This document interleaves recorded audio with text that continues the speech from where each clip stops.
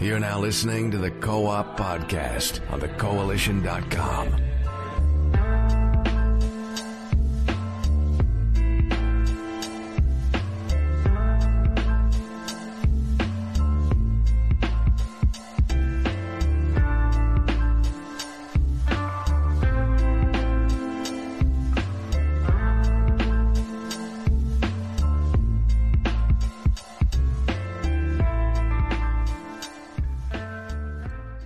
Good afternoon, ladies and gentlemen, and welcome to episode 204 of the Co-op Podcast.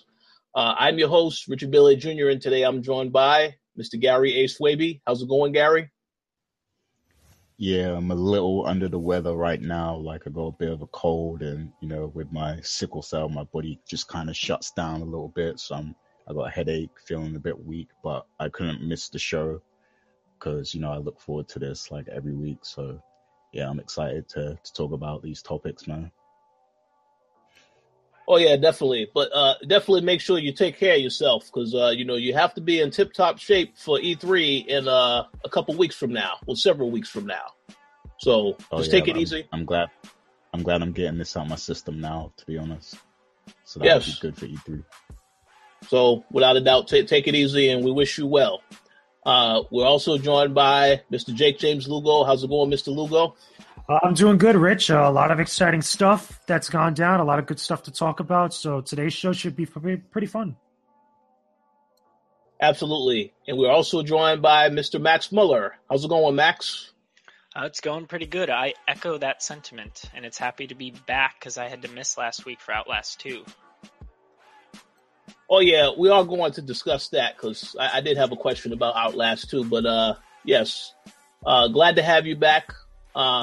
We do have quite a bit of news that dropped this week. This is how you know the E3 is close because it's news pretty much all over the place. But, of course, before we get into all the major news stories, we're going to talk about what we have been playing. So, Max, how about you start us off and let us know what you've been playing? Honestly, I've not been playing a lot. I've been playing the usual Rocket League, got a game in of Halo 5 here and there, but I've been playing a bit more Mass Effect because I heard that people want that ending podcast. They want us to discuss the game. So I'm trying to get some hours in, and I was playing quite a bit yesterday. I found myself just not really caring for much of the side content anymore, just because it's becoming more and more and more filler. It's a lot of just fetch quests and going around the planets, which are massive, by the way. So to explore a massive planet and look around for like 3 different supply drops, have to scan them and then run back on every single one is getting kind of old in my opinion. So I'm not shunning the side content completely, but I think a lot of my effort is going to go towards just completing the main story and doing like loyalty missions inside and stuff like that and finishing all that off before completing the game because I really do want to see how it ends and I actually want to get through this. And then I actually got into Overwatch again a couple of days ago and my brother got into it too. So now I have another buddy to be playing that game with. And it's nice to check out all the new characters because I haven't really played the game since like Anna was new back in the Halloween event. So there's all these little touches and changes to the UI that make the game just a lot better in my opinion, especially because I'm playing on console. Even though console isn't like the main platform to play Overwatch on, they're still giving us a bunch of stuff and treating us right, which is pretty great. So I've been enjoying that, and that's probably going to be more of a regular thing for me now that I have someone else to play like ranked with and stuff. But other than that, that's pretty much it for this week. But it was a good week overall. It sounds like a good week. And as you already mentioned at the beginning of the show, you had a chance to review Outlast 2 last week. So in hindsight, I wanted to ask you pretty much for you. So you were pretty much you liked how everything turned out with the game because I know there was some people online that they had some different opinions. So just was going to ask you overall, you still happy with the game? Oh yes, I'm still very, very happy with it. Actually, my brother ended up getting it and he was playing it through and he was like Snapchatting me a lot of his experience. And I actually went into party chat, but like muted myself just so he can talk about what was going on. But like he didn't have that safety net of me being there, like someone to talk to, you know what I mean? He was just like yelling and shit. It was pretty funny.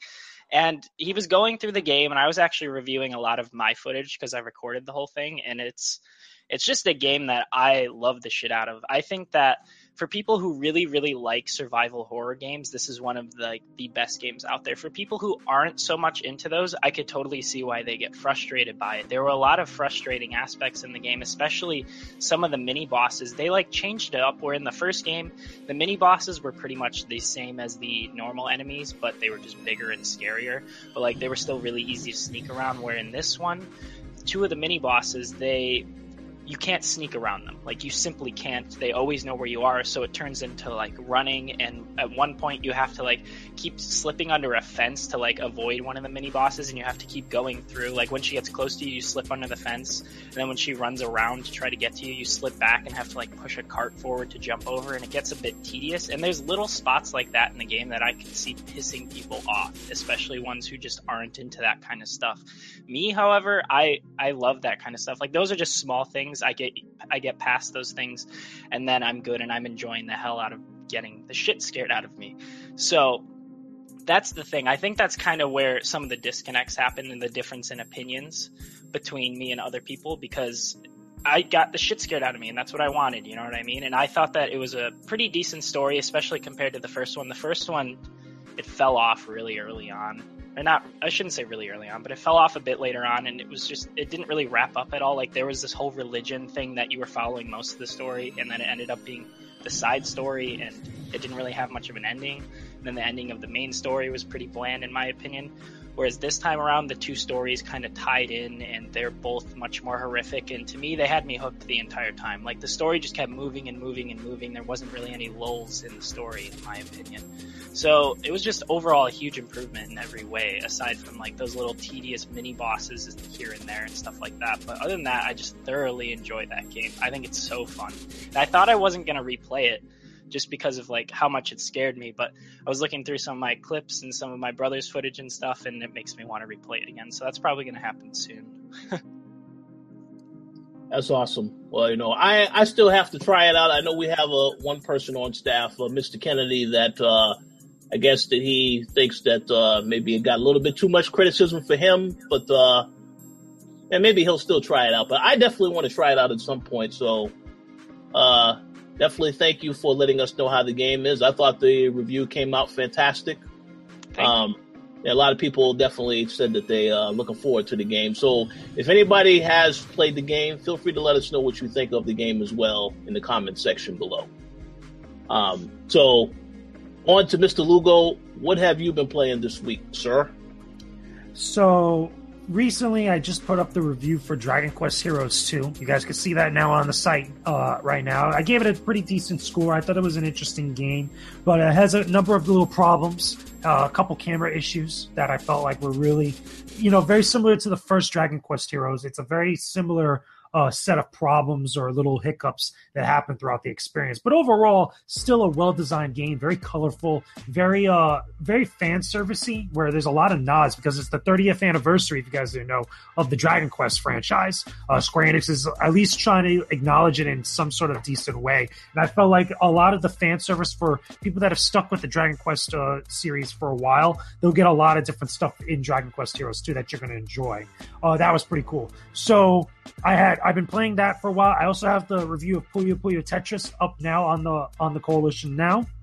You guys can see that. That game is pretty good. A little bit annoying on the online play, though. I think it's a little bit unbalanced because the way that the game is designed, Puyo Puyo Tetris, if you've never heard of it before, it's basically taking the games Tetris and Puyo Puyo from Japan and combining it into one experience, and then kind of taking all the different mechanics and aspects of those games and trying to blend them together in a way where it could actually work. And then surprisingly, it actually does. However, when you start getting into the competitive aspect of it, where you start putting a player that plays Tetris and a player that plays Puyo Puyo against each other, there's a lot of imbalance that goes on. Because these are puzzle games, it's very hard and very difficult to get into the whole challenge aspect of it, depending on your skill. You could see someone who's really skilled at puzzle games just steamroll another player that isn't necessarily as adept as the other person. And it's very apparent like that when you put Tetris against Puyo Puyo, because Puyo Puyo, it has a little bit of an edge, a little bit of a extra oomph to it in order to overwhelm the other player with extra pieces and stuff like that.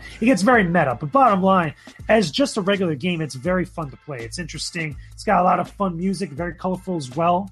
And that's what I've really been up to. One thing I do want to mention is the unboxing video that we posted up recently the other day. We announced that we are going to be at the Destiny 2 gameplay reveal premiere that's coming up in May. It's coming up in a couple weeks. I'm going to be out there in LA checking out the game. Hopefully get to play it. That's what a lot of the talk is around, that we'll actually get to play Destiny 2, which should be pretty cool if that's the case. But the gameplay of the game for Destiny 2 is going to be revealed for the first time, and we are going to be out there. So what I am going to need a lot of you guys to do, whether you're watching this on stream now or if you're watching this later on demand on the Coalition YouTube channel or on the website, hit up the comment section, blow up the comment section, and let me know what you guys want me to find out about Destiny 2, because I'm going to be out there and I want to get everything that I can that you guys want to know about. So put it in the comment section below, anything and everything that you guys have in mind, even if it's just a comment or someone that something that you just want me to ask Bungie and Activision while I'm out there. Put it down in the comment section below. It's really going to help us out. It's actually going to help create the content you guys are going to want to see. But that's what I've been up to. And, along with that announcement, I did the unboxing of the Cade 6-figure that Bungie and Activision had sent us, as part of our invitation. Yes. I'm also going to say, first and foremost, the unboxing was great. And we definitely wanted to take the time to thank Activision for the opportunity to cover the event. And definitely I'm going to also echo Mr. Lugo's sentiments. Please feel free to let him know what you would like to, what information you would like to know on Destiny 2, because I'm not really sure how much information you'll actually get at the event, but definitely feel free to drop in questions you want him to ask, so on and so forth. So, sounds good. So, Gary, how about you let us know what you've been playing? Of course, I've been playing a lot of Overwatch, and also I've been playing the Quake Champions closed beta, which I'll be able to officially talk about from Tuesday onwards. So look out for my write-up that will be on the website on Tuesday. And I've also been trying to finish Mass Effect Andromeda. I'm right at the last mission now, so I can complete it like anytime I want at this point, but I'm not really motivated to do so because I'm just bored by this point. Because like Max said, there's so much filler and the game is just like so shallow up to this point. There's a lot of content, but a lot of it isn't really meaningful, and it actually becomes tedious once you get 30 to 40 hours in. And you realize that a lot of what you're doing doesn't have any substance to it. It adds nothing to the story, and I don't feel like the story itself is that strong anyway. For a Mass Effect game, because the last 3 games just sucked you in completely. You wasn't even thinking about how much time you was spending on the game. But this game it doesn't have that same effect, and so. I really am looking forward to our, reflective discussion that we have on that game, because there's going to be a lot of interesting thoughts and comments during that show whenever we get around to doing it. But I will try to beat that game just to get it out the way so that I can focus on, some other games that I need to get to, like Persona and Nier and Horizon, because these are games I still haven't beat yet. So I definitely want to get Mass Effect out the way. But besides that, I haven't been playing anything else. So a pretty light week for me, unfortunately. That's quite all right. So I just want to make 2 quick comments before I talk about what I have been playing. First and foremost, Gary, I have to give you a special shout out because, I believe that Overwatch came out last year, and officially we're entering May. It'll be a whole year. It's been out, and you have been talking about this game for a whole year. So congratulations. I think that Blizzard, they need to be hooking you up with something once the anniversary date comes up. Because, you've been talking about this game heavily, so that's dedication. I got to give props on that. Oh, yeah, man, that game's like crack. It's addictive, man, for sure. And I'm hoping that there'll be some kind of 1-year event, or even some sort of 1-year special cosmetic item or something that they put in there just to honor the people who've, stuck with the game for a year and stuff like that. Because I'm sure there's a lot of people like me who have continued to play the game since launch. And I know we probably also have something big to look forward to at E3 as well regarding an Overwatch announcement. So, yeah, I think there's good things coming. Oh, yeah, absolutely. And the other quick comment I was going to make is that, regarding Mass Effect Andromeda, yes, we are going to still have a reflective podcast, but I will say this right now. The fact that both you and Max says you were not anxious or excited to finish the game, I believe that says a lot right there. Because, man, EA and BioWare, hey, I don't know what's going to happen with the series after this game, but man, that's not good. So we'll see. I have been trying to play that game, but I've been very preoccupied with a lot of other games. So, but again, we are still going to have that podcast at some point. I don't know when exactly because, it depends how soon we finish the game, but we definitely will have it because people have been asking about it. So I just wanted to make sure I did mention that. Shouts to Fergus Mills because he's been asking for it. Yes, shout out to Mills. We will let you know what we think for sure soon. All right, so let me get into what I've been playing. I've actually been very, very busy. Normally JJ is the busiest one with all the games that he plays, but listen, this week I believe I broke his record of playing a lot of games this week. That it's been pretty crazy. So first and foremost, I finally got a chance to playing Tales from the Borderlands. I've heard a lot of people say before that this is possibly Telltale's best game that they've released out of all the games they've released so far. And I would have to say so far, the story is very, very well done. The gameplay, it still has the technical issues that, that are known for Telltale games. But overall, so far, I'm very much enjoying what the game has to offer. Yeah, again, the storytelling is just spot on. The fact that they have instances where you switch between both characters is great. For those of you who don't know, this game is actually going to be free for PlayStation Plus owners next month. So I definitely would recommend that you try it out if you haven't tried it out yet. But yeah, a fun time. I just finished up episode 2 last night, so I still have 3 more episodes to go, but I'm very much enjoying that game. And trust me. Would you say it's like one of the best stories so far in Telltale, or one of the most standout ones? That's real tough to answer because one thing I do want to say, I know Max and I had a discussion yesterday. He told me that because I haven't played any of the other Borderlands games, but he told me that the other Borderlands games, the story is not really that great. So he already said this has a better story. Which I believe to an extent I believe he is correct with that because, Telltale is known for the stories. But to make the comparison so far, I don't really know if I could say it's the best quite yet. I could say so far it's solid, up and down. It's very funny, very comical, very laid back type of game. But I have to finish the game completely before I can say whether or not it's the best. But it's in a pretty good place right now, I would say, on my list. So I'll be sure to give my thoughts on it further after I finish the last 3 episodes, because then I'll have a better idea as to what the whole story has to offer. But for those who haven't tried it out, again, it's going to be free on PlayStation Plus in May, so you definitely should check it out because, it's free. So look for that. To stay with Telltale, I've also played The Walking Dead Episode 4, which also came out last week. And I could say right now that, I'm very much enjoying The Walking Dead Season 3.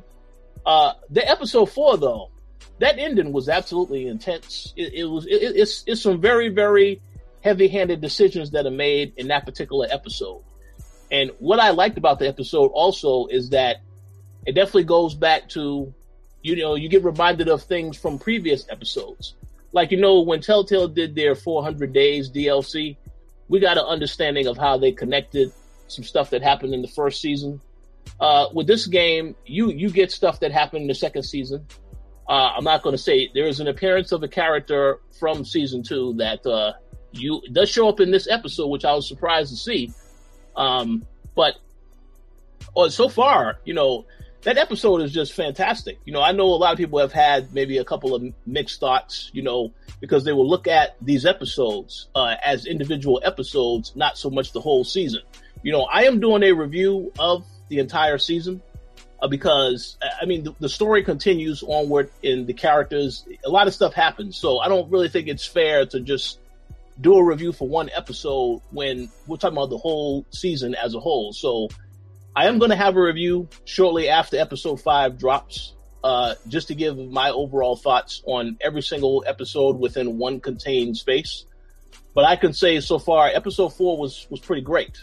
The ending, though, again, it's a crazy ending. I'm very curious to see what's going to happen in episode 5. I don't want to give away any spoilers because I don't know if anybody has had a chance to play it yet. But I will say this, if you do have access to The Walking Dead right now, if you bought the season pass, so on and so forth, you definitely should have already played this game. If you haven't played it yet, you need to play it because it's definitely a good time. And in terms of whether or not it's the best Walking Dead so far, man, I'm not really sure if I can say that yet. It's up there. It's up there for sure.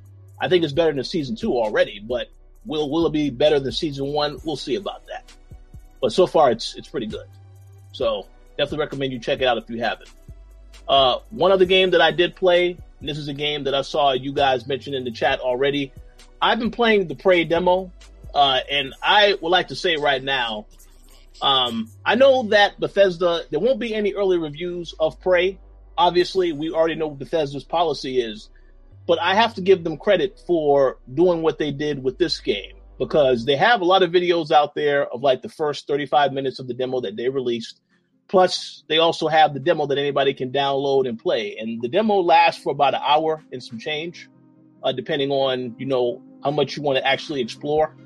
I can tell you right now, though, the demo is fantastic. I was sold on the game as soon as I played the demo, because, I was going to get the game initially based off of what I have seen so far. But then once I played the demo, that completely changed all that. I said, oh, yeah, I'll definitely get this. The music is fantastic. Actually, the composer of the music is the same composer that did Doom. So you already know the music is going to be on point.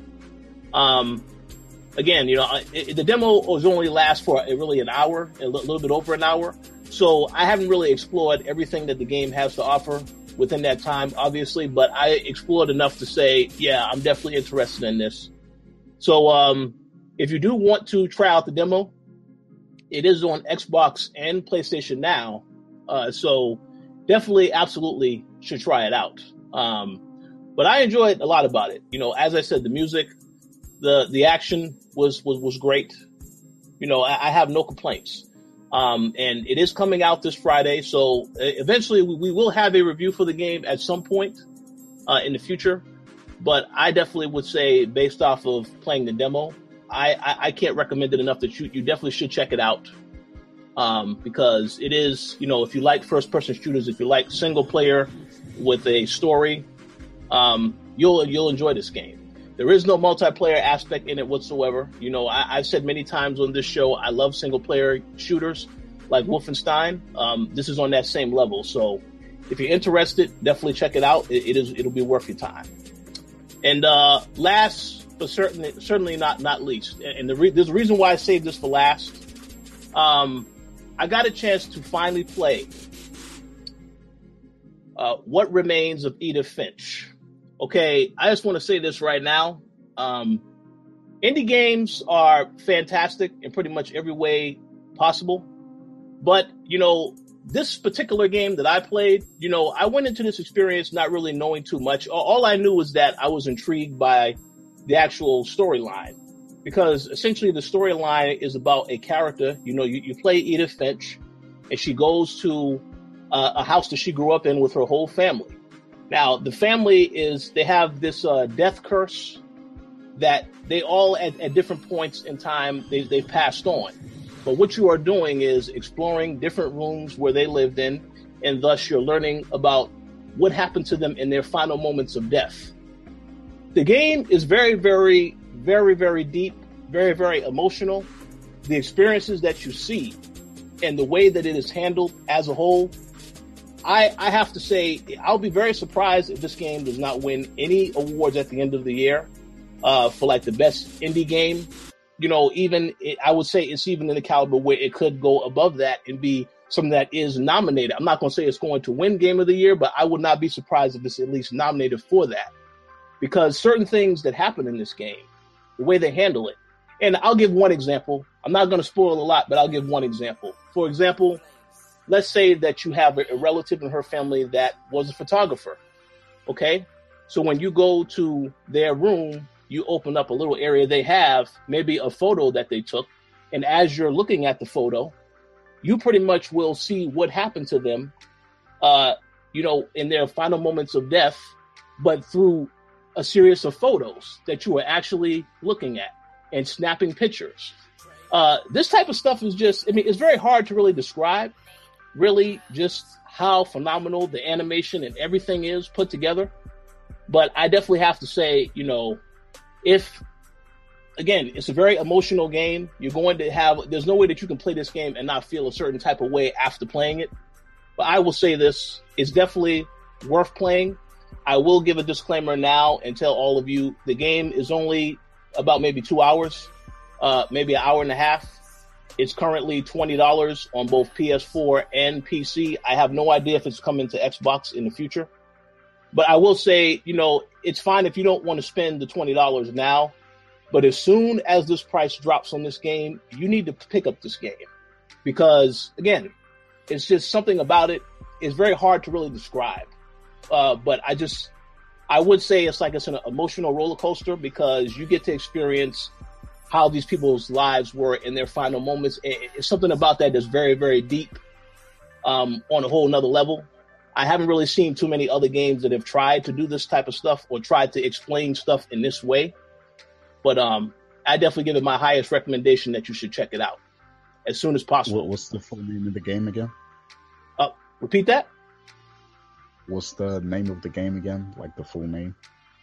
It's What Remains of Edith Finch. Okay. It's made by Giant Sparrow.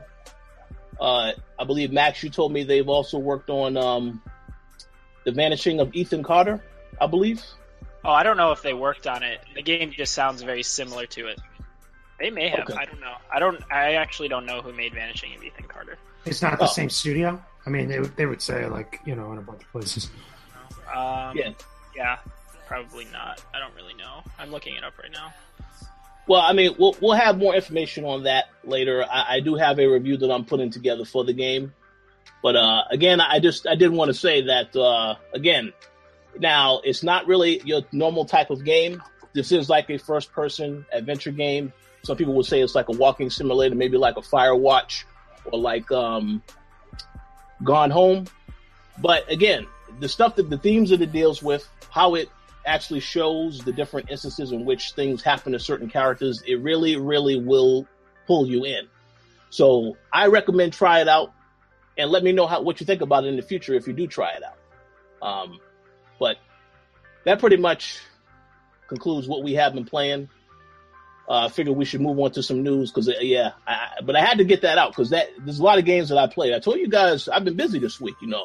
This is busy season for us. So we're going to go ahead and we're going to jump right into the news. And obviously, right at the top of the news, we're going to talk about a game that Gary has told me he's looking forward to very much. That is Call of Duty World War II. Now, last week we spoke about this game, basically talking about, the reveal was coming up, so we would get more information. So quite a bit of news has come out on Call of Duty. Of course, we got a reveal trailer a couple of days ago. What I found interesting is the story, which I heard the story is about pretty much a 19-year-old young man that gets involved in the war.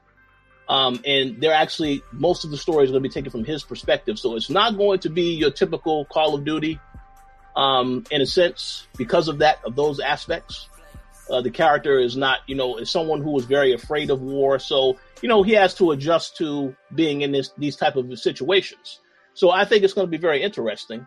But I wanted to ask you guys, whether or not you're excited for this game, or you think this is probably just going to be the same old Call of Duty and you're not really interested in it. So, Max, I'm going to ask you first because I see you was laughing. So I think you probably saying, yeah, this game is not going to be good. So what do you think, Max?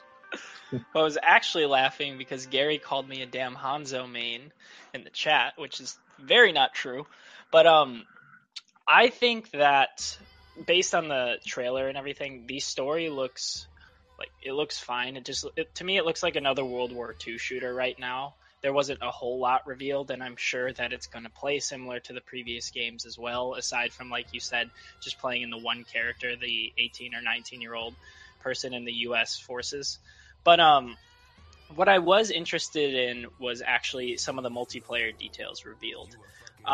They haven't shown any gameplay yet, but they said that it's going to be like 48 players, I believe, and that there's going to be some sort of headquarters mode is actually going to be like the main focus, and then there's going to be social spaces or something like that. It wasn't too clear, but that made me think it's going to be maybe like Destiny or something where you could have social spaces and then go off and do multiplayer. I don't know. That was really weird, and I hope that gets cleared up soon.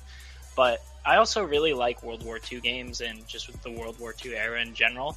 So if this game ends up being pretty good and not over the top and ridiculous, I may actually end up picking it up because I really miss zombies too. They said zombies coming back, and zombies used to be such a core part of me playing video games back in World at War, and Black Ops 1 was the last Call of Duty I really played. So I wouldn't have an issue getting back into that kind of stuff if the game is really good, because I really like that era. But right now, it doesn't mean much to me right now. That game doesn't mean much. I'm on the flip side of that, to be honest with you, and not because I reviewed the last Call of Duty game well, because even though I felt like that game was still good, this comes to show. And for the record, by the way, I said it a couple times already since we found out about this. I'll say it again. Your boy JJ was right. I called this from a mile away when this was going down, especially after when Battlefield 1 came out. Okay, so the reason why I think this is a good thing is because Sledgehammer does World War II right. If you guys remember, they were the guys that did was it World at War for a while back. And it's interesting because Battlefield 1 shows that you don't have to have a futuristic military shooter in order to do well, in order to be successful. And Call of Duty, for better or worse, no matter where you stand on it, is one of the biggest gaming franchises, period, right now in the modern day of gaming. It sells and it prints money. And they're going to follow the trends. They're going to follow the trends of whatever's successful, whatever's going to push them more into the limelight, and whatever is going to sell to a lot of the people that go out and buy Call of Duty every year is what they're going to follow. And this seems like the most ideal move for them to go back to World War II, especially when World War I worked out so well for Battlefield. So Call of Duty is technically arguably, I shouldn't say technically, I should say arguably the king of World War II games, because Call of Duty 2, if anybody remembers Call of Duty 2 from back in the day, Call of Duty, was it Finest Hour?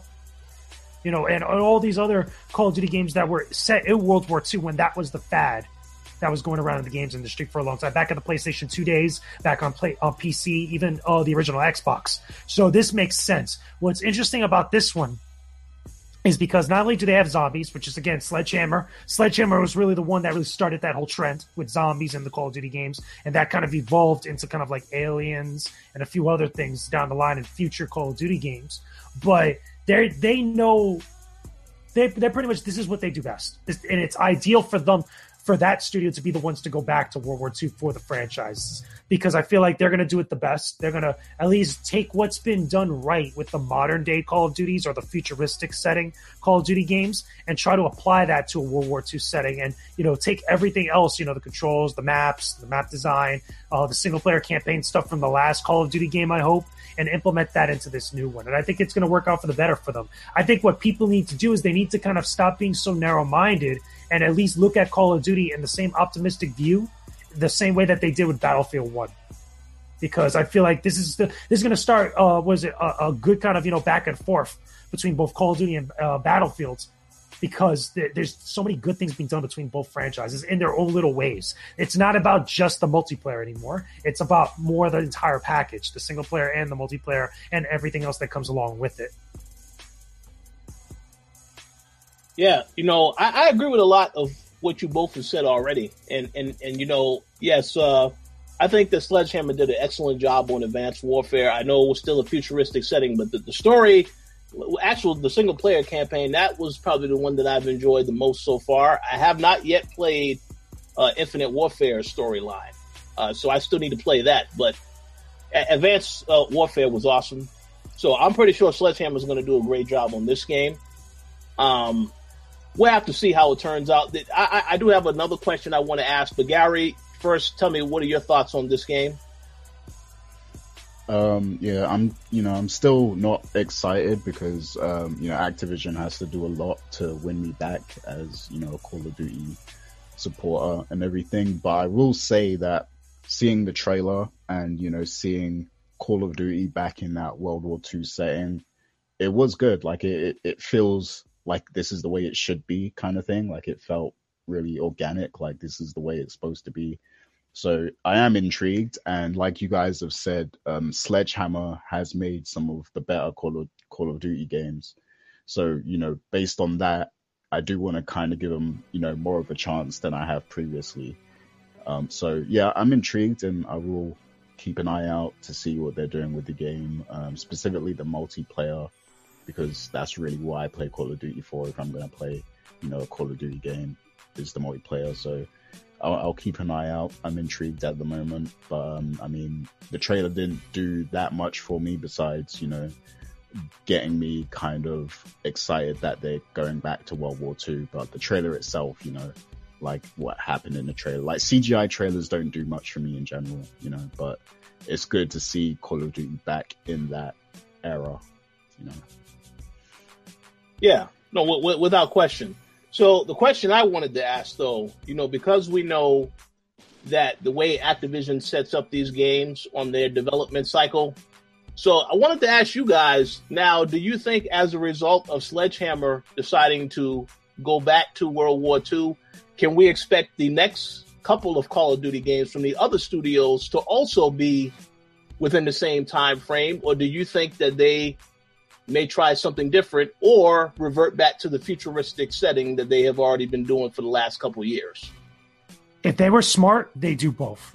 Because if you have people like Sledgehammer, or at least a studio like Sledgehammer, working on the past day Call of Duties, the World War II era Call of Duties, and then you have, Infinity Ward working on the futuristic Call of Duty games, then you got the best of both worlds. And then there's a Call of Duty for everybody, no matter what setting you prefer and stuff. There's something that's going to be there for you. If it's not this year, it's next year, and then the following year. Like that, they'll have both sides kind of accounted for. That's something I think that because of the sheer size of the franchise of Call of Duty, and also the funds and the resources available to Activision and stuff, you can't really get that from EA and DICE, with Battlefield, even though EA is still just as big a studio as Activision. Again, they're a really big third-party developer. But again, these big third-party developers or third-party publishers have their hands in multiple different things. And I feel like with Activision, they've put a lot of stock into Call of Duty over the years. And that's been germinated, that's been honed, that's been grown over many, many years. And they've had a lot of big hits with that franchise. So that at least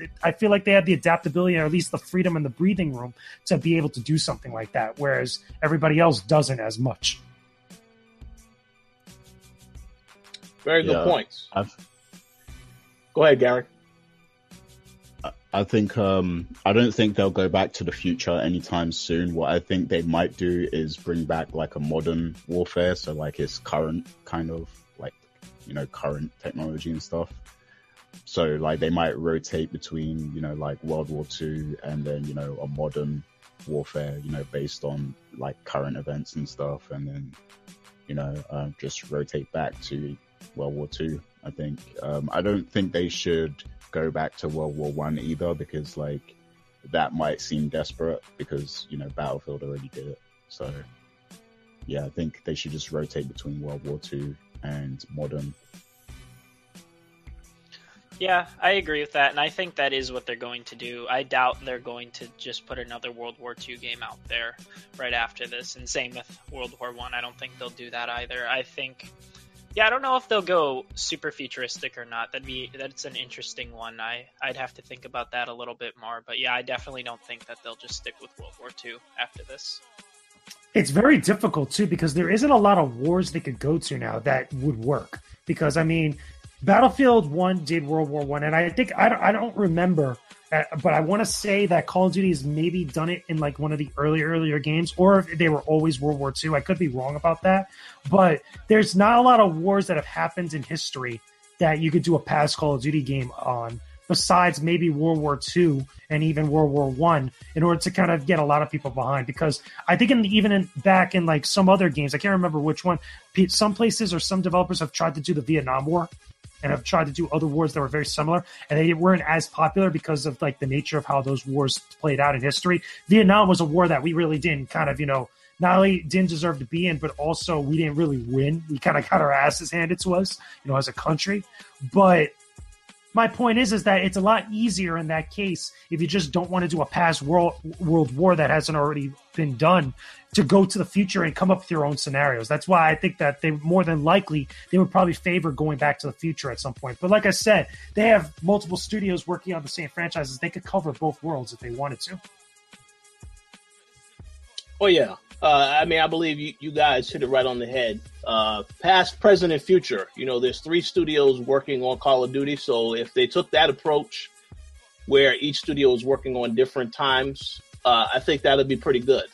But we'll see what the Activision ultimately decides. I will say I'm definitely interested in this Call of Duty game, only because I know Sledgehammer is going to make a great game. We still need to learn more information about it, though. So obviously, we'll get more information at E3, I'm assuming. But so far, so good. Yeah, going back to like the question of what they may do you guys feel like it would be good for them to kind of like manufacture a war? So like basically alter events that have happened in history to like kind of make up a war? That might be like the best kind of idea. Wolfenstein? Yeah, like Wolfenstein yeah. or Homefront or something. Yeah, cool. I think that's the best idea, to be honest with you. If you want to do something in the past but not like redo the same territory, that could also work. Yeah, totally. Very good idea, Gary. They may need to hire you for, on the writing team for that one. Oh yeah, I'll give out my email address if they want to contact me. We can work out something. That's kind of the same concept, minus the sci-fi aspect as Resistance, if you think about it. And the same thing like what you mentioned with Homefront, where just it's an alternate timeline, kind of like a Red Dawn-esque type of deal. And I feel like that could work too. But again, you have to take a lot of creative liberties with that. And even then, if you're going to take as many creative liberties, as far as narrative, as far as plot, as far as gameplay even, then at that point you go to the future. Because I feel like you have a lot more room to play around going to the future with that type of, type of creative freedom. That's true. Well, hopefully this is something that they are going to consider, because I really, really like that idea. I want them to take a lot more risk with some of the storytelling, so on and so forth. So maybe they will consider that. But great idea.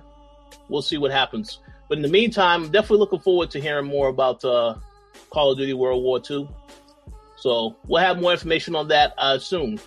Definitely by E3. But any other thoughts on this topic before we move on to the next? I'm good. No, I'm ready to get into the next one. I'm ready. All right, so yes, this next one is all for you, Mr. Lugo. We finally got a story trailer for Capcom versus Marvel Infinite, and I don't know how you want. I don't know how you want to phrase it: Marvel versus Capcom Infinite or Capcom versus. I believe you got it right that time. Marvel versus Capcom Infinite. Okay, yeah. Because I just looked at it like, okay, well, close enough. But yeah, we got a story trailer. I do have some thoughts on that trailer, but I'm going to ask you first, Mr. Lugo, what did you think about the trailer and the gameplay footage that has been circulating out there on YouTube, so on and so forth? So I actually got to see some of the gameplay before the story trailer dropped. I actually saw some of the leaks that came out on both Reddit as well as also I believe on NeoGAF. I can't remember the exact spot where the footage first dropped, where it was at, but I know it came from like one of those two spots. It looks very, very, as far as like, the gameplay wise, it looks very similar to the original Marvel vs. Capcom as far as the layout of stuff. You only have 2 characters per side per team. It's not 3 characters, so it's not as hectic as Ultimate Marvel 3, but it's still just as fast. It still plays like a Marvel vs. Capcom 3, but it feels a little bit much more kind of relaxed, a little bit more balanced, at least at first glance. Again, there's a lot of stuff that's going to be changing with this game from now to when it's finally released, which is coming out, I believe it's in September. It still looks very nice. It has a lot more of the aesthetic inspired by the Marvel Cinematic Universe, even though it's still just as toony as any of the other games that have been in the series. As far as the story trailer now, this is the first time in the entire series' history that we're getting a story mode for Marvel vs. Capcom. This is the first time that they're actually going to try to make sense of it all, which I think is fine. I think it's a natural evolution of a lot of fighting games that have been coming out now, especially since Mortal Kombat was really the trend starter that really kind of got the story and the fighting game really, with the ball rolling with that. So it's only natural for Capcom to implement that same type of idea, or at least same approach to a lot of their fighting games. They've done it with Street Fighter already, and I feel like Marvel vs. Capcom, or the Versus series in general, is going to be the next step for them. Now, with that being said, what's going down? It's very cool because we're starting to see a lot more Mega Man love from Capcom. This is the first time we're actually starting to see this in quite a while. We got Mega Man X characters. We got Mega Man X in the game, obviously. We got Sigma, who's one of the main baddies for Mega Man X, but he's actually part of the plot. He's part of the narrative, and he's also a playable character, apparently. But him and Ultron being the main baddie from the Avengers, the big robot from Avengers Age of Ultron and stuff, him and Sigma kind of, fuse, and they create, Ultra Sigma.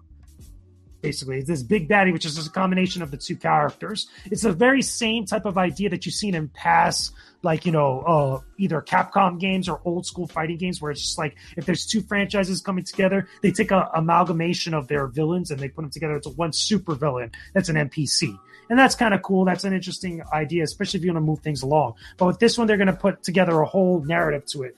And it's going to involve the Infinity Stones, which is also part of the gameplay. The Infinity Stones, I think, are interesting because they remind me a little bit of like the V-triggers from Street Fighter V, where at the start of, like, when you're actually on the character select screen, at least from what they're describing, you get to choose your character, your team, the 2 characters you're going to mess with, and the Infinity Stone you want to bring with you into battle. And each one of the Infinity Stones you could choose has a different effect. One of the effects is to encapsulate your opponent in a small space, which I believe is the Space Stone, if I'm not mistaken. There's the Time Stone, which makes you super speed and everything else around you slow down. The Power Stone, which increases your damage and your knockback. Then you got the Soul Stone, which has another effect. There's all these different things that I think are pretty cool and work well with the gimmick and with the whole setup and the premise behind Marvel vs. Capcom. Now, they were very clear in the press releases and a couple other spots that went out with information and previews that we started to see popping up all over the place, that with people that got the chance to check out the game and actually get hands-on time with the game, that this is not going to be as big a roster as Marvel vs. Capcom 3 or any of the other previous Marvel vs. Capcom games. And I think that's a good thing for a number of different reasons. It's going to make the game a little bit more balanced, or at least, allow them to make the game more balanced. You're going to start seeing characters that probably didn't get a lot of shine before in previous games start to get shine now. Hopefully we get to see more characters that we haven't seen in previous games as much. Like, obviously, Captain Marvel is a big newcomer, a big new face to the series. Mega Man X, obviously. And again, the list goes on. Hawkeye, etc. So for what I've seen so far of Marvel vs. Capcom Infinite, I like what I'm seeing thus far. I still think there's a long way to go. I still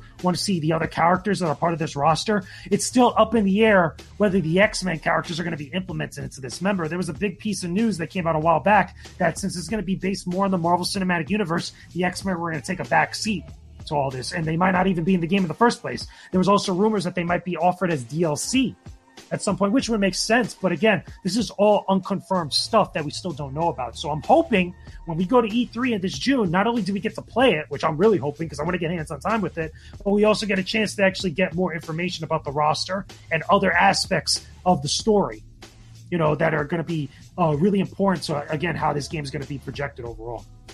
But that's my thoughts on Marvel vs. Capcom thus far. I'm actually liking what I see so far, but it's still only what we got.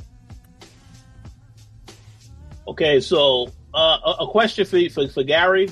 Now, we have to ask this.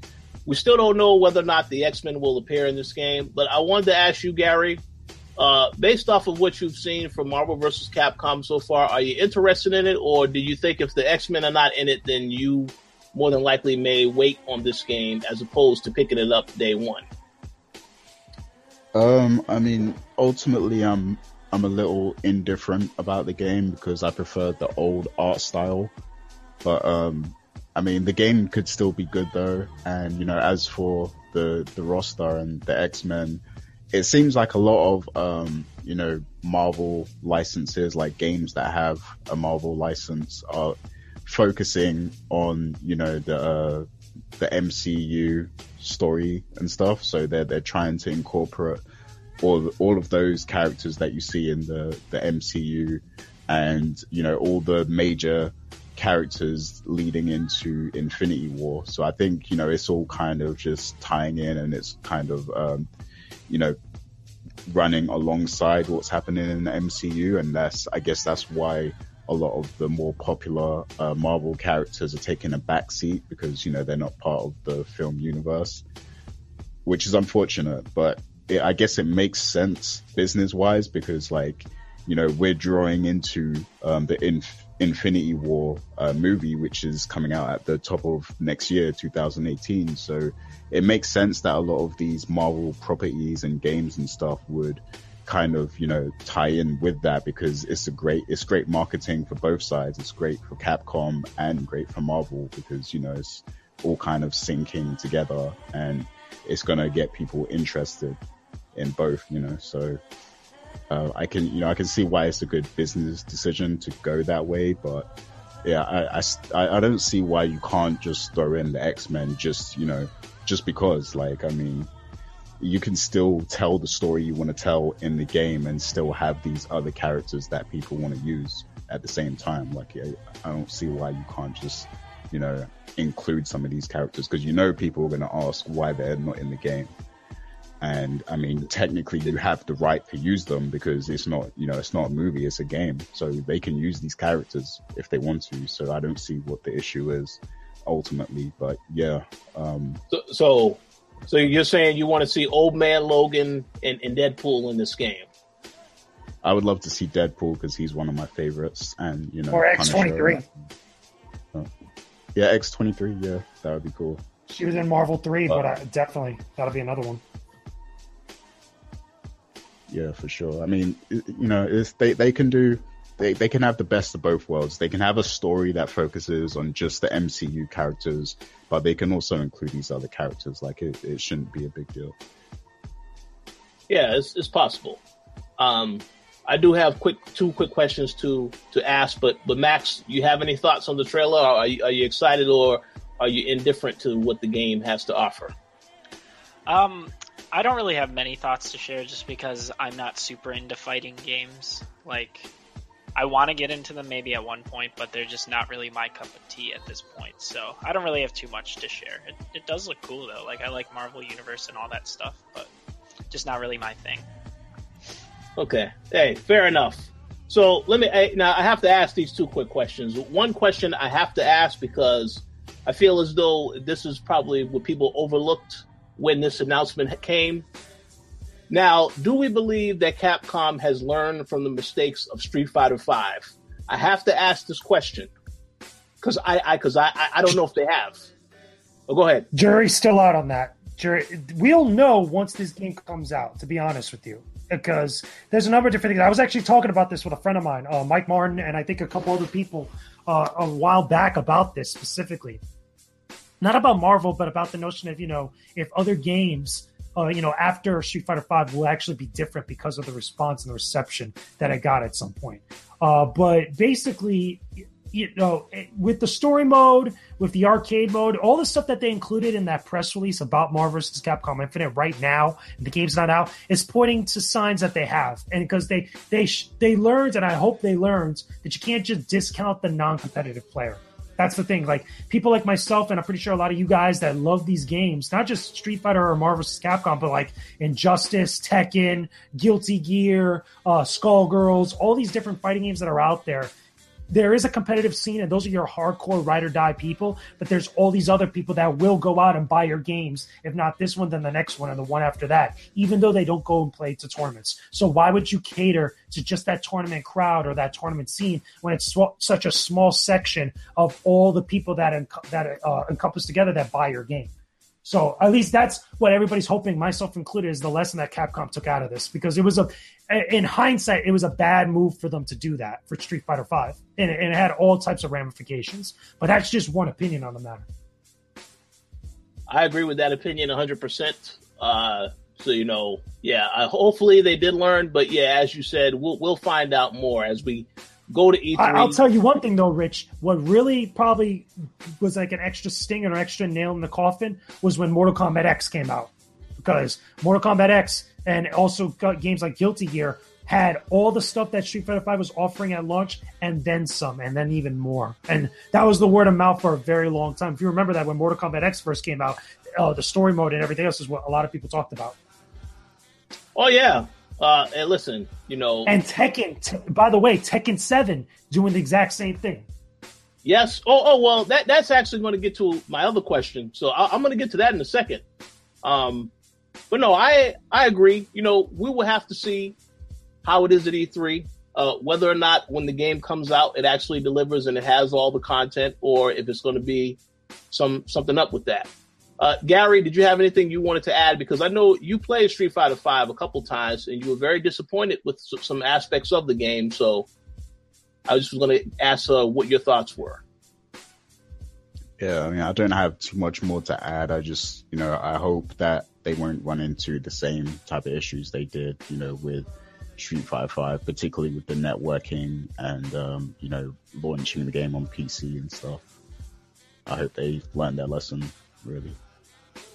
We'll know. Well, we'll know sooner rather than later. And the one last question I wanted to ask on this topic. Again, I'm going to ask this question because I think I already know the answer to the question, but I have to ask. So now we know that this game is coming out in September 19th. We know Tekken is coming out in June, and we know that Injustice 2 is coming out next month, actually in a couple of weeks. I wanted to ask you guys, which game are you more excited for thus far?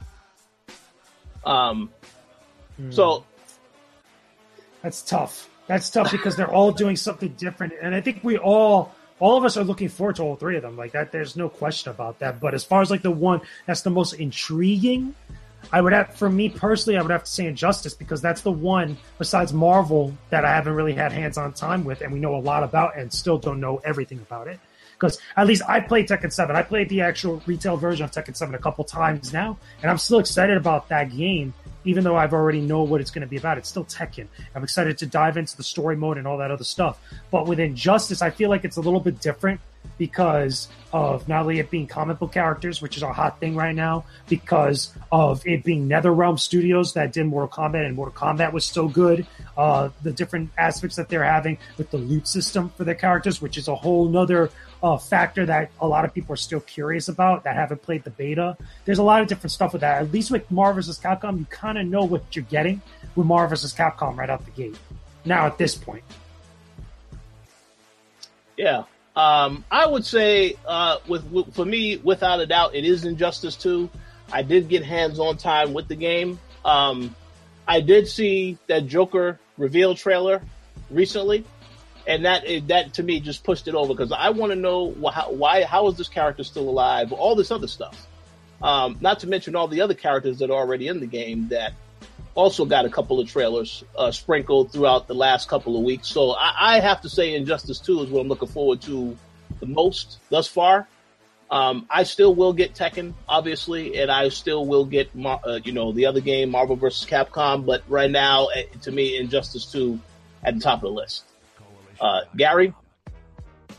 Yeah, that is a hard question because I consider myself a casual fighting game player. I'm open to try any fighting game, but as for those three particular games, I might have to lean towards Injustice, to be honest with you. Like you said, the Joker reveal was pretty good. and I like the concept of the story, even though I haven't been following the Injustice story at all. Like I'm not sure what happened in the first game and everything.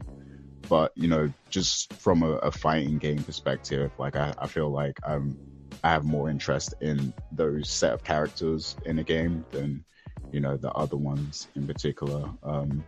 I am interested in Tekken 7, but I haven't played a Tekken game in a long time, and I feel like the previous ones might have been a little subpar, if I remember correctly, but you know, I'm not too sure on that, but you know, I am looking forward to trying that out as well.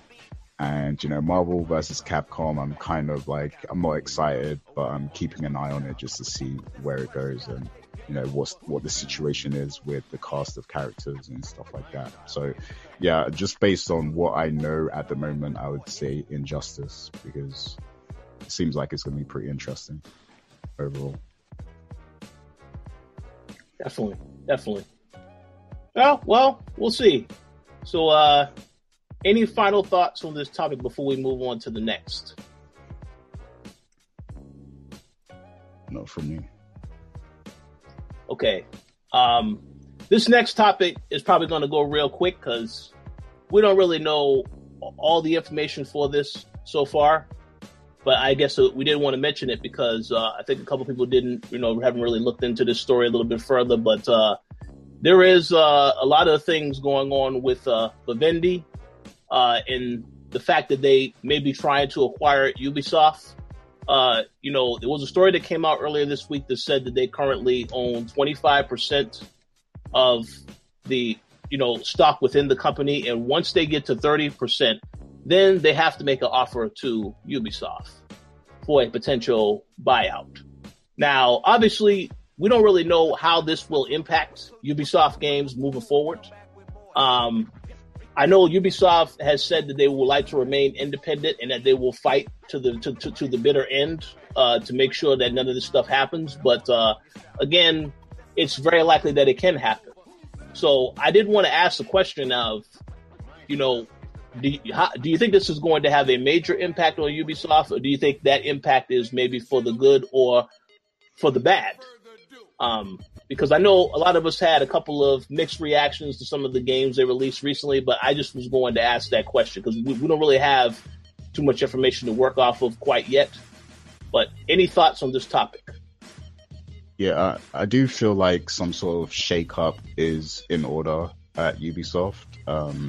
I'm not, you know, entirely sure if Vivendi buying them will be a positive shake-up, but I do think something does need to change because, you know, you had The Division, which should have been an amazing game, and, you know, like it was hyped up for a long time, and, you know, they keep doing that thing where, like, their games look incredible when you first see them, and then, like, you know, it's a serious downgrade when you actually get to play the game. You know, like, just different, like, these different business practices that they have going on, like, there needs to be some reworking there, I think. So maybe it could be good if there is a takeover, like, maybe it would, you know, force some positive change, but I'm not too sure about Vivendi to know whether, you know, they're regarded as, you know, a good, reputable company or not, to be honest. So, yeah. I'm not sure. I actually learned about this news while watching Max's video on it, like, as he had a news video. So, yeah, I'd like to hear what Max thinks of it, but definitely subscribe to his channel too. I think I kind of agree with that. I think that Ubisoft could do for a shakeup because, I don't know, everything they've been putting out lately, they're not necessarily bad games from what I've heard. I don't play a lot of them because to me they all seem like kind of the same thing nowadays. They're all just big open world games with just a lot of collectibles, and like they have average stories, it seems, and they have pretty fun gameplay, but they're never anything like super great like they used to be. I don't know, Ubisoft used to be a really great studio back when like Assassin's Creed was newer and they weren't putting them out yearly and stuff like that, you know what I mean? So I obviously can't predict what Vivendi would do to change this kind of stuff, but I don't know, maybe they just want Ubisoft just to have it, or maybe they actually have some good intentions with this. We can't really say for sure until that sort of stuff starts happening, but I don't know. I think it could be good. Ubisoft really isn't on my radar much lately, and this may change that up depending on if they tell us what they want to do. I'm actually on the flip side of this. I actually don't think that they necessarily need a shakeup, but I think that this is going to happen at some point. I feel like, because if you don't remember, this has been going on for a while. This has been going on for a very long time. If you remember, there was a story that came out, I want to say earlier last year. I don't remember the exact time frame, when there were some moves, power moves that were done to prevent Vivendi from actually acquiring the entire company. Like straight up, like it was a big deal where not a lot of us in and out of the industry really understand it, because it's a lot of corporate espionage type of stuff.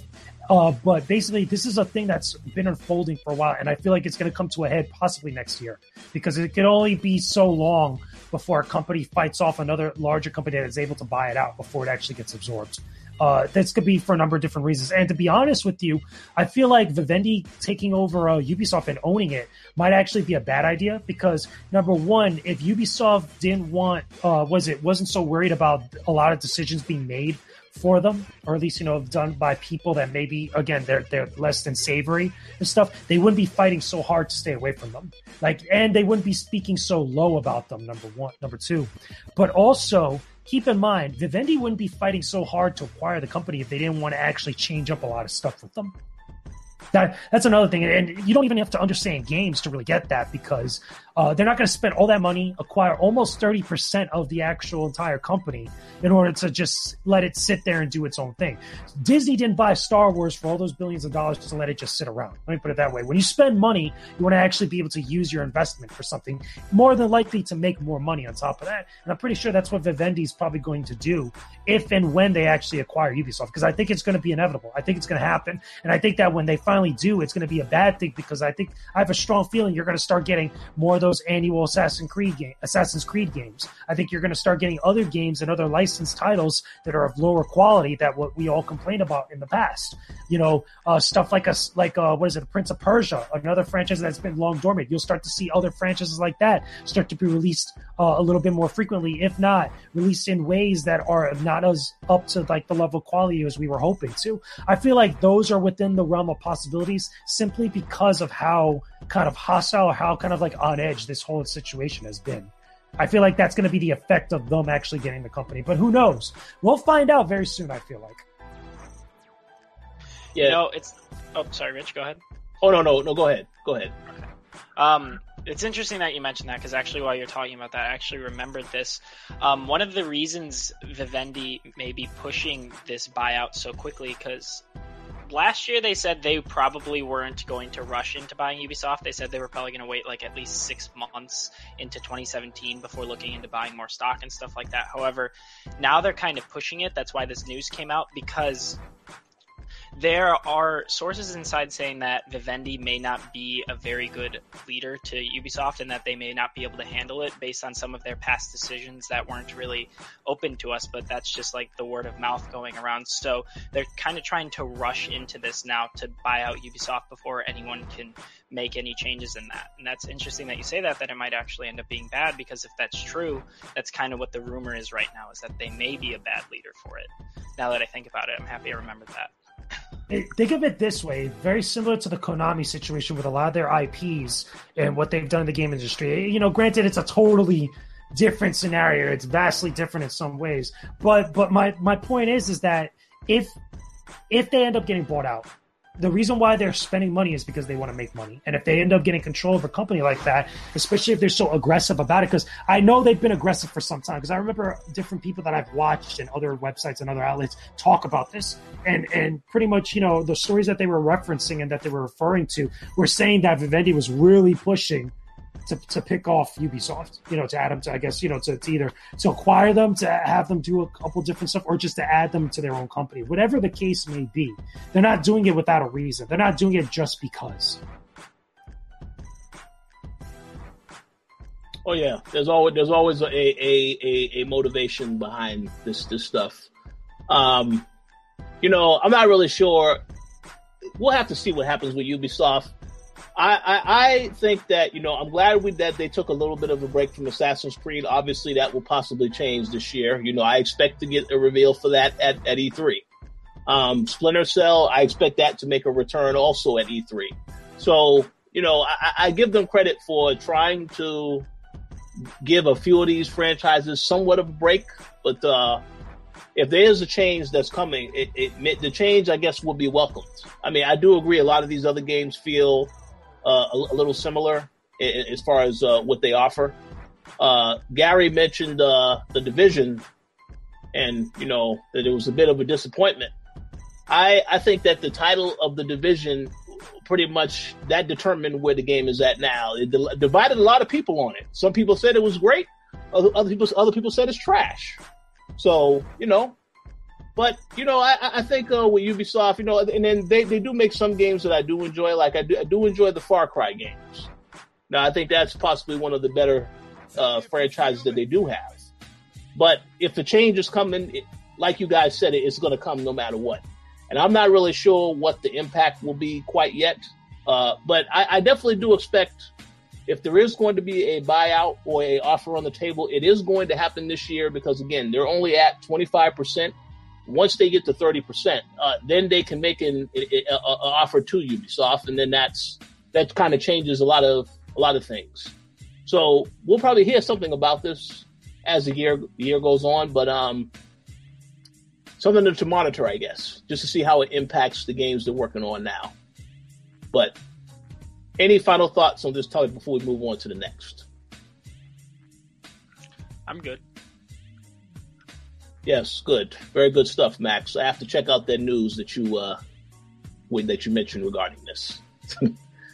Okay, so the next topic, I don't really know if Gary or you may not have anything to say on this. Same with you as well, Mr. Lugo. We'll see. But pretty much, we found out a little bit of news regarding 343 Studios last week. They had an interview that they conducted. I believe it was with Windows Central. The interview, they pretty much alluded to the fact that they did acknowledge that Halo 5, the storyline for Halo 5 wasn't really quite what people wanted because Master Chief was not really in the game that much.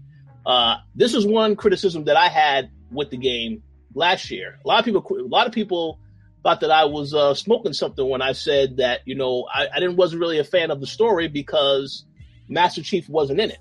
And my whole perspective of that is that this was the first new Halo game for Xbox One. Obviously, you have fans that are looking forward to Master Chief being involved in it. And then those that maybe they decide to pick up an Xbox for the first time, we're finally going to be able to get a chance to play a Halo game. But then to play the Halo game and to see that Master Chief is not featured in it, but maybe only 3 or 4 chapters. And then we got, Spartan Locke for the majority of the game. A lot of people didn't like that. So obviously 343 says that their goal with Halo 6 is to make sure that Master Chief has a much bigger impact, is featured more prominently in the game. Now, obviously, I will say right now, that is a great thing. I feel as though Halo 5 should have had that for the same reason that I just said. A lot of people coming into the series, Master Chief is seen as a mascot for the Xbox brand. So I don't understand why Microsoft as a company would say, well, we're not going to feature him as prominently in this game when they know people are looking forward to Halo 5. So I'm glad he's going to be in Halo 6. But we'll have to see how the product turns out. Obviously, we'll see about that. But Max, I wanted to get your opinion on this because I know you also played the campaign and, you felt a lot of the same criticism. So what do you think about this news? I'm happy they acknowledged this, you know what I mean? I'm happy they're like, yeah, it's a good idea, and we didn't realize that people didn't want Master Chief as much in Halo 5, but that worries me a bit too, because the fact that they even considered that as an option it makes me wonder what the hell's going on over there, you know what I mean? Because they said in the article, they said that they thought they marketed it in such a way that would surprise people. However, the entire marketing was like Chief is being hunted down and Locke is the one being sent after him. So we all thought, oh, we're going to be playing as Chief on the run. We're going to figure out why he's on the run, because there's no way he's evil because we know him. So there's obviously some good reason for what he's doing. So we're going to be playing him and being on the run from this Locke character who was introduced. But I don't think anyone really thought that it would turn into Locke chasing him for, 5 minutes? And then it ended up being just them kind of collabing, but like forcibly collaborating, and then having Locke just be that main side of it. Like you end up even like saving Chief, which is really, really weird. And to think that they don't know that we want Chief, that just makes me think they don't know what we want in a Halo game. Even though they nailed the multiplayer right, part of Halo is having the story and the multiplayer both be really, really good. I know 4 didn't really follow that through, and now 5 did the opposite. 4 was bad multiplayer, but good story. 5 was bad story, but good multiplayer. So I don't know what 343 is up to right now, especially since they're made up of a lot of the people who worked on the original 3 games. So I don't really know. I guess they're trying to keep it fresh. I actually thought that originally they introduced Locke because they were going to try and kill off Chief and then have Locke carry on the series from then on out to kind of refresh it. But I don't agree with that, but I thought that that's maybe what they were doing, but maybe that's not going to be the case in 6. But now they're in this weird state where they introduced having multiple characters and stuff. So I wonder if they're still going to have you switching off as Chief and Locke, but just not nearly as much and still having Chief a lot more, or if they're just going to scrap that idea completely. You know what I mean? Because they kind of created the whole story and added all these new mechanics like reviving and having different players be different squad mates and stuff like that. So I wonder if they're just going to scrap that entirely or just kind of play off of that. You know what I mean? But I don't know. It's good that they learned from it, but the fact that they had to learn from it has me worried in the first place. Yeah. I'll put it this way. Freaking duh. I mean, hello, Captain Obvious, to be honest with you about the interview. I think that it's a very harsh lesson. I think to answer one of the points that you brought up, Rich, probably the reason why Microsoft was so okay with the way that Halo 5 turned out is because they trusted 343. This was the first time that they were doing a Halo that was their own original story, their own original Halo that was after the Master Chief Collection. So people already had the Halo games that they know and they remember and stuff. So this was their chance, or at least, their risk in order to try something different with the franchise. But it's much like in the same way of like having a Mario game where Mario's not really in it. It's not going to be as good. It's the same idea. And granted, I understand probably in the chat, people are going to realize, yeah, that's already been done in Mario's Missing or Luigi's Mansion. Work with me here for a second, okay? The point is, right, Master Chief is synonymous with the Halo brand, with the Xbox brand. It's one of their big mascots that they should put out there a little bit more. Even though they put it out there enough, they should put it out there even more, because that's like on the same way that PlayStation has Nathan Drake, Microsoft has Master Chief, and I think there's parallels there.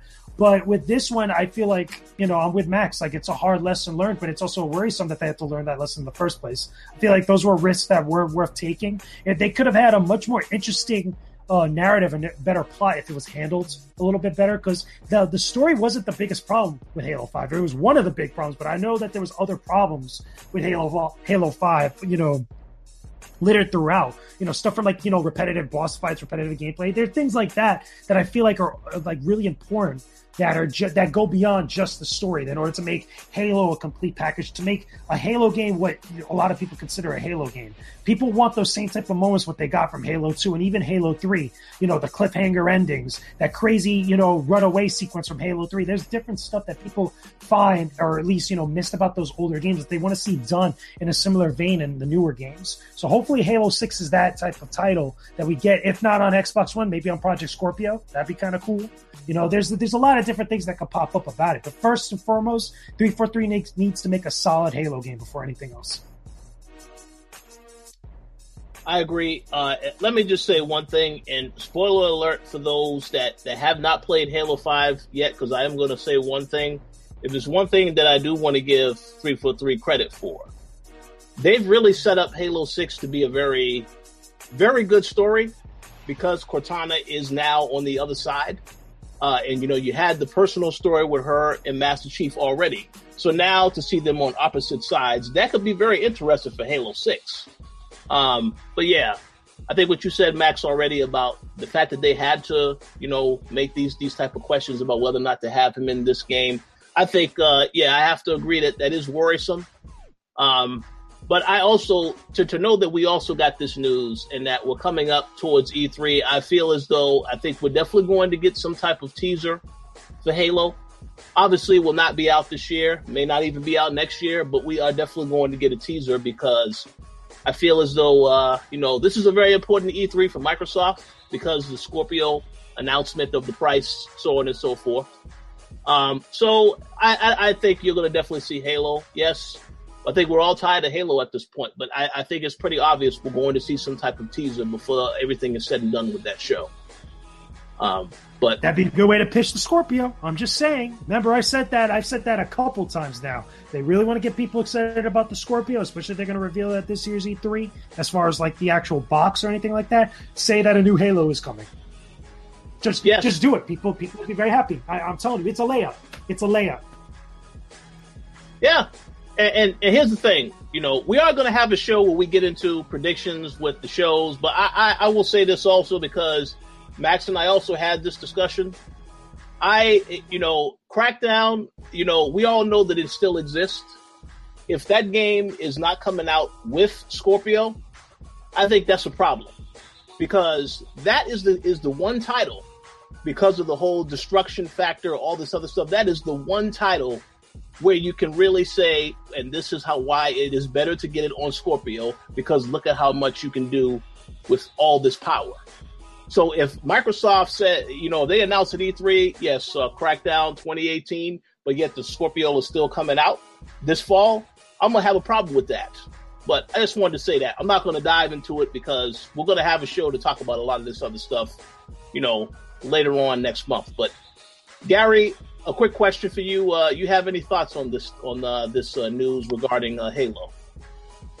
No, I'm not really knowledgeable enough in my Halo to really comment on this, to be honest with you. But I really enjoy the Halo gameplay and stuff, but I've never been too knowledgeable in stories. I have beat a few Halo games and enjoyed them, but for the most part, I'm not invested in the lore and the story much. So yeah, not my place to comment really. It's official. Gary lay low on Halo. Yeah. Fair enough. Well, hey, listen, we'll see what happens with Halo 6. E3 is going to be very interesting. Any final thoughts on this topic before we move on to the next? I'm good. All right, so we actually have two quick topics to run into now before the two last big topics. So first and foremost, this particular topic, we found out this week that the PlayStation 4 has reached a new milestone. 60 million units have now been sold. As of this past week, I'd say maybe a couple of days. Sony originally had this goal for later this year, by the end of this year, and now they have changed that, obviously, based on this news. So do you guys have any thoughts that you would like to share on this news? Are we really surprised? Because I'm not surprised. But I just wanted to check with you guys to see if you have any thoughts on this particular topic. It's good. Congrats to Sony for that. They're definitely going to surpass the PS3 now, I believe, because that was 80 million. So I think they'll definitely surpass that. Depending on how things go, maybe even by the end of this year, they might surpass that. But I definitely think, within the next, year or so, they'll probably surpass the PS3 sales. And it's, they've got a great selection of games right now. A lot of people are playing on the PS4, so, you can play with your friends if you have that console.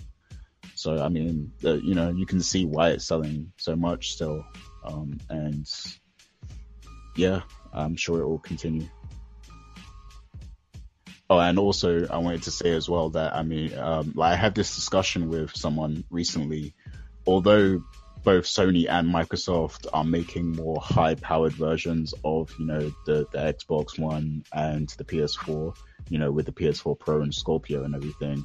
I still feel like those base those base level consoles are still going to be very important. And I feel like a lot of developers and publishers are still going to cater to those specific consoles. So a lot of the games are going to be optimized for, the minimum level console, because it has to run on that. Like, that's the baseline. It has to run perfectly on that system, because the Xbox One and the PS4 are the consoles that, most people have. Like, they have most of the market share, and PS4 Pro and Scorpio haven't got those numbers behind them yet. So, you're not going to see a huge leap in a lot of third party games, by when you jump into PS4 Pro and Scorpio. A lot of the most impressive stuff is going to be first party for those systems. So the PS4 and Xbox One is still very important, even with the high powered consoles coming out, I think. And it's going to be that way for a long time. Yeah, I'd have to agree with that pretty much. It's really, really cool, but there isn't a whole lot that's surprising about this. Like, the console has been doing well this entire time, and they just came out with a shit ton of games in the past 3 or 4 months, which obviously just boosted those numbers more. And like Gary, you were saying, I totally agree that they're going to pass up the 80 million. I think they're trying. I'm trying to remember exactly. I think it's 78 million is their projected hit by April 2018. I believe it's 78 million, and then that's by then. And then obviously they'll hit 80 million by the end of the year, if that ends up happening by the end of the year next year. So it's really, really cool. And I don't really think that the Scorpio is going to slow that down much, if at all. I feel like the people who want a PlayStation are still going to get the PlayStation, and then the Scorpio on top of that, or maybe just an Xbox One on top of that, or not at all. Agreed. Any thoughts, Mr. Lugo? No, man, I really don't have much to say. I think, it's pretty straightforward. A lot of people bought a lot of games up to this point on PlayStation 4. There's a lot of good hits to buy. There's a good library on there, so it's well-deserved, well-justified. Yeah, and I'm just going to add that, it is well-deserved, well-justified, as you said. This year in particular has been a very huge year for Sony, because again, there's so many games released at the beginning of this year. I haven't even gotten a chance to play through most of those games, but what I've played so far, it's fantastic. So, definitely congrats to Sony, and I'm very much looking forward to what is coming out later this year, because again, we only thing we know is coming out so far from them in terms of their exclusives is the Uncharted game. We don't really know anything else about when these other games are coming out. So E3 is going to be very interesting, because I'm pretty sure one of those games, if not two of them, will be out this year. But yeah, just great news to hear for Sony. Congrats, and we look forward to seeing what's next. So let's move on to the final topic for today. And this particular discussion has to be framed a different way, because we don't want to confuse or misconstrue the messaging.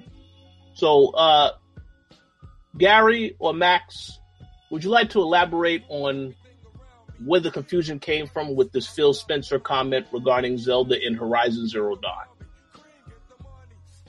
Yeah, so basically, Phil Spencer, he had an interview with The Guardian, I believe, and he talked about a lot of different things, but a lot of sites and, a lot of people out there were singling out, one specific portion of what he said. And basically he said, games like Zelda and Horizon that are, heavily story focused don't have as much impact anymore. But because he mentioned those two titles, people were basically making it seem like he was saying that Zelda and Horizon specifically don't have a big impact. But what he was really trying to say is games like that, he just used those as kind of like an example, as the type of game he's talking about, which is story focused games.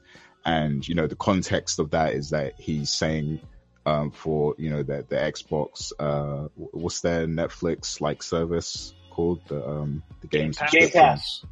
Game Pass. Game Pass, yeah. Yeah, he was basically saying that they want to focus more on producing games that they serve over a long period of time. So it's not, just a story, a game with like a story that you beat and then that's it. Like he wants to create experiences that are long lasting, along the lines of Overwatch or Destiny and that sort of thing. So yeah, I mean, a lot of people took that specific part wrong, but saying that, it still raises an interesting, discussion. And, I know Tony, touched on it a bit in his video as well. Like it's still an interesting discussion to have on whether, those types of games do have a long lasting impact, games like Zelda and Horizon that are heavily story focused and single player. So yeah, I guess that's a discussion we can all have. Yeah, and I agree that it's kind of been a misconstrued thing that he said, but I don't know, I think it could have been worded better, but I agree that there are definitely single player games that have been just as long lasting as multiplayer games and a lot longer. Like people still talk about like Final Fantasy VII and Chrono Trigger and stuff like that. Like to say those don't have an impact is very wrong. And I don't know, like even Halo 3 was a huge multiplayer game, but I don't really hear many people talking about Halo 3 as much anymore aside from like Halo fanboys, like myself. And like even then there's not a whole lot of talk about it anymore, but like people are just going to keep talking about their favorite single player games and they're going to go back and replay them. You know what I mean? Like a multiplayer game, once the servers are down or once people stop playing it, there isn't much you could do. Yeah, all I would add is, I definitely think that single player games do have an impact. They are important. They're still making money. As I mentioned at the beginning of this show, when I started talking about Prey, I like Prey because there's certain aspects about it being single player, which I also liked about Wolfenstein.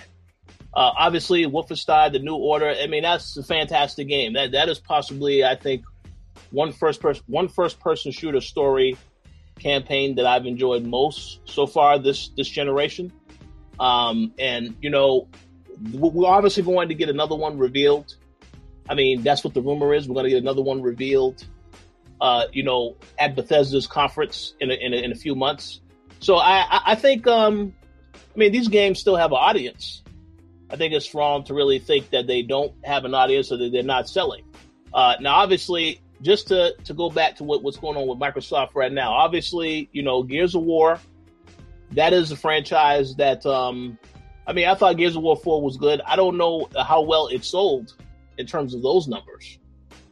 Halo 5, we already talked about the storyline. I did not like the campaign, but the multiplayer was fantastic. Again, I don't know how much either of these games sold in terms of official numbers because Microsoft never reveals numbers these days. So obviously maybe it wasn't quite as successful for them, which is why they said, well, these other games are not impactful. But yet I would not have, personally, I would not have even mentioned these other titles because that when you start to mention these other titles, people are going to reach to find a way to say that you're talking bad about the other company. In the case of Horizon, I do know that game has been in development for 6 years. I do know that there has been some talk of them making a story expansion content, and we are going to find out about whether or not that's true at E3. So obviously there is going to more likely be a sequel because they have more that they want to do with the story, with the characters. So obviously it's done well for Sony. That's an impact. And going to Zelda, this is a game that Nintendo launched on Switch, a game that was, sold more copies of Nintendo than the actual Switch, since the Switch is now shortage on production. But this is a game that obviously has gotten high praise across the industry. So I think, yes, these games obviously had a major impact. But obviously, just his opinion, I guess, and again, it was misconstrued in the wording to say that some of this stuff doesn't have an impact. But I think, obviously, anyone who's looking at this from the outside is going to say, no, obviously, they disagree with that because both of these games did very well. and they're going to be talked about in Game of the Year discussions before this by the end of this year. So, just my opinion. Yeah, and I do agree with both of you that it really was a poor choice of words, but I do understand what he was really trying to say. And yeah, he probably should have tried to say it without mentioning those specific games, because that is the competition. So, you know, those were basically like trigger words. Like as soon as he said them, people were gonna single out that, you know. But you know, as for his argument, I mean, like when it comes to games where, you know, like service-based games like Overwatch, Destiny, you know, that sort of thing, like the thing is, like, they're not all gonna work, like, because games like that are really reliant on the community, like the people that, you know, embrace the game and stuff. Like, they're largely dependent on that, and you never know how that's gonna turn out. I mean, look at Battleborn. Like, I'm sure they put a lot of money, a lot of time into that game, and like it just didn't work in that case. So it's always a bit iffy when you're, you know, trying to approach games of that nature, because you never know if you've got a hit until, like, you know, you see how the community has responded to it. But you know, when you're tailoring like a really good single player experience like Horizon and, you know, Zelda, that can really stamp the moment in time. Like, you know, it could be a masterpiece that's remembered for a long time. So yeah.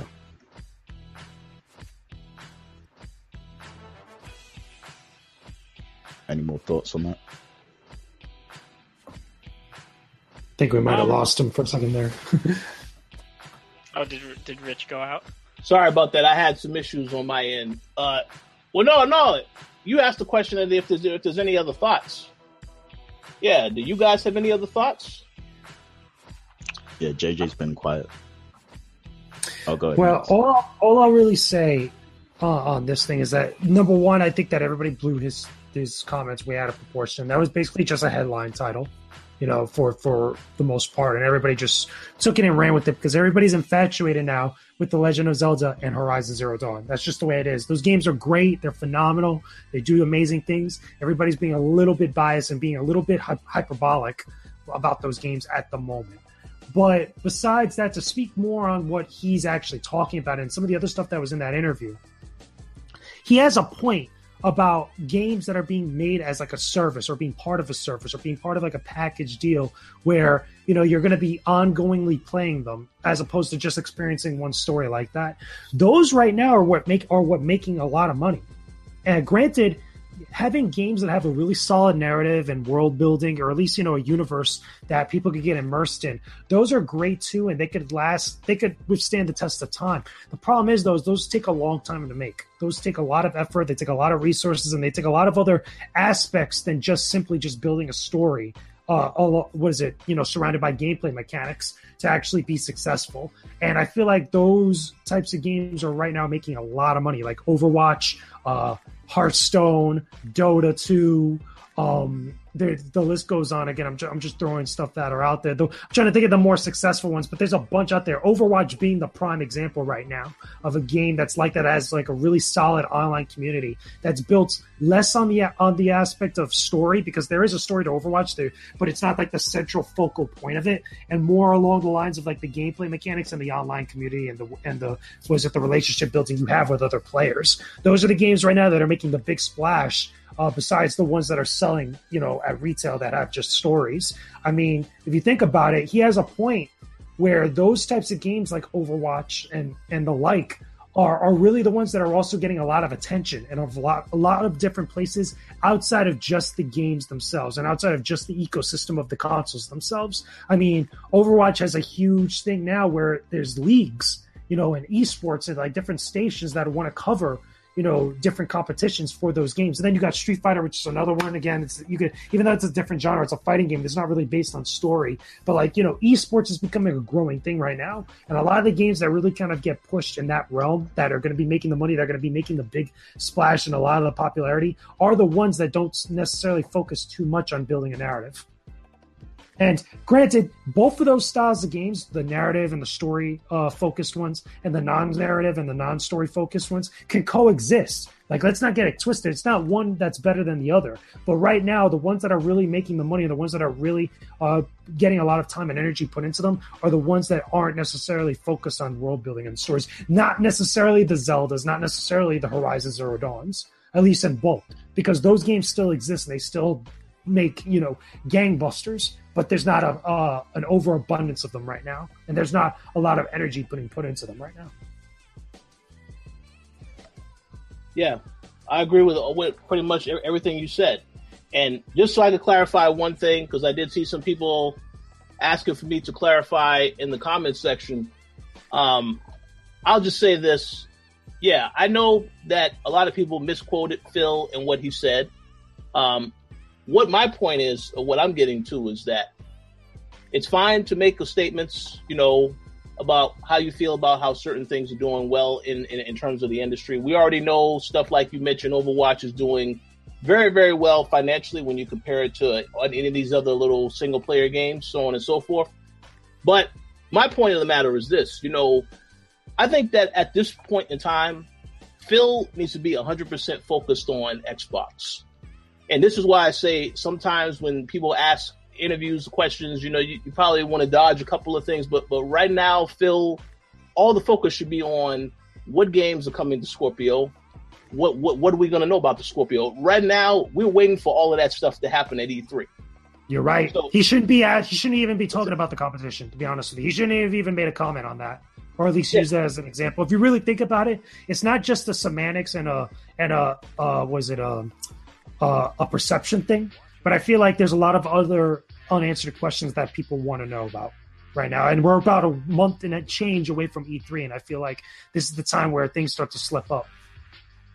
Yeah, absolutely. And especially, I say this not just as someone who does this stuff as, I have a passion for gaming, but I also say this as an Xbox fan, and I'm sure that Max would agree. We need to be hearing about what is coming to Scorpio, why we need a Scorpio. Obviously, they're going to tell us all of that stuff at E3, but we're still waiting for that moment. So I don't want to really hear him saying anything about, congratulate Nintendo and Sony. They put out great games, but I don't want to hear him making any comparisons about those games, because that really shouldn't be a focus now. The focus should be on getting the narrative ready to talk about what we're going to hear at E3. He should be like Shuhei Yoshida. Just be mad quiet. Just don't even talk a lot right now at the current moment. I mean, it's cool that he's doing the interviews, and I think that's important. That's a very, very key thing right now as we're going into E3 and stuff. But like I said, and like you agreed, he shouldn't be talking about the competition. He shouldn't really be mentioning a lot of the other stuff at all, because comments like that, as we already have seen, get taken out of context and get blown up. Mm-hmm. Onto something that because all the stuff that, like, the headlines that you see in a lot of the editorials that are being posted around have nothing to do with what he's really talking about at all. Yeah. And the thing about it is that it is blown up, as you say, but it's blown up on two sides. First of all, foremost, the ones that would like to defend those games and things that he's talking bad about them. Then also for the fans that are the diehard Xbox fans that don't like these other games. And the minute that one thing is said about the competition, or then they jump on Phil's side and be like, yeah, he's 100% correct. But honestly, I just think right now his focus should be on Xbox. He is in charge of Xbox, right? This is the head of Xbox. Let's talk about what's coming to Scorpio, why we need to be excited for Scorpio, and the games. That's what conversation should be about. So, I understand the topic is a little crazy to even have a full-fledged discussion about, but definitely wanted to make that known, because I think this is what Phil needs to focus on. And the thing about Phil is that he's been on Twitter a lot this year and having conversations with people. Again, a lot of times he said stuff on Twitter that is taken out of context. When he said the Scalebound got canceled and this is good for gamers. Yes, that is taken out of context with no further explanation. This is why he shouldn't be doing some of this stuff. Don't worry about jumping into trying to say how you feel about everything. Honestly, just focus on what you need to focus on for E3 for now. That's all I'm saying. But yeah, that's just my opinion. Gary, you was about to say something? Oh yeah, I did want to address because the basis of the comment, as well, because they were talking about the Xbox Game Pass service and how he wants it to be like a Netflix for games, and that's why he wants these kind of service-based games that last a long period of time. But the point I wanted to make with that, is why can't they do both? Like, they can have great single player experiences and they can do these service based games as well, alongside the single, player games. It's like, it seems like Microsoft are just in this mindset where they want to put all their eggs in one basket, like, with whatever they're doing. But I feel like they need to be, getting a lot of studios together and just creating a bunch of IPs, whether it's single player or, multiplayer or, MMO, whatever it is. Like, they need to give you an abundance of IPs right now to support the hardware that they're coming out with. I agree. Again, just wanted to emphasize, these are just our opinions. But again, I'm speak my opinion from a fan who, again, I've supported Xbox since the beginning. There's no way that I'm going to go through this year so far and just say, oh, Xbox is doing fantastic. There's a ton of games that I could play on Xbox One. I'll be kidding myself if I said that, because I hear about games getting canceled left or right. And I'm just supposed to say, oh, well, let me just pretend everything is okay. Everything is fine. Scorpio is coming. There's no way you can't be concerned about what's going on with Microsoft. But again, at E3, when they actually talk about what they're going to talk about, then I'll see where I'm at that point, and whether or not I like everything that's going on. But there's no way I'm gonna sit here and just pretend like, oh yeah, Xbox is great. I played Halo Wars, awesome game. No, man, there needs to be more coming from Microsoft. So I'm expecting a lot of big things to happen from Microsoft at E3. That is possibly the show I'm looking forward to more than the others, because there's a lot of mystery around Scorpio and what the lineup is going to be. So I'm hoping that they do well. But whenever a company does something that you question, there's no way you can't be critical about that. I've said stuff about Sony in the past, Nintendo. I will continue to say anything about any of these companies if I think it's an issue, because it's just in my opinion. But again, remember, it is my opinion. Everyone is entitled to their own opinion. If they agree or disagree, is totally fine. But that's just my opinion. And yes, we know a lot of stuff was taken out of context. That's what happens. But Phil knows from this year, when he had all these other comments that he's made online, people take out of context. He knows by now how this game is being played. You have to be careful what you say, because you have a target on your back. The people that want to see you fail, and then the others that, I mean, he has to be more aware of this stuff, or just don't say anything at all. That's all I'm saying. But any final thoughts on this topic before we wrap up the show? No, I'm good. I'm good as well. Awesome. So we thank you all for checking out this week's show. Please feel free to leave your comments on any of the topics that we discuss and let us know what you think, because, yeah, we definitely want to hear some of you guys' opinions. So final shout-outs. How about you go first, Max? Any final shout-outs for you? As always, thanks everyone for participating in the chat. It's always a good time in there. We have a solid 15 to 20 people in there every single week now, which is really cool. And I will see you guys next week. Awesome. Yes. Thank you all for checking out the show. Mr. Lugo, any final shout-outs you'd like to give? Yeah, just thank you, everybody in the chat, for hanging out with us. It's great to see so many people in there. It's great to see the chat so lively. That's what we like to see. That's what we like to hear. Keep posting up all the different stuff. And again, remember to post up some stuff in the comment section, not only just of the video on YouTube, but also on the website as well when you guys see this episode of the Co-op. If you're watching it either live now or later, when it's up on there. Let me know what you guys want me to actually find out when I go to the Destiny 2 gameplay premiere event next month or upcoming now. We're going to be in May, tomorrow, the day after.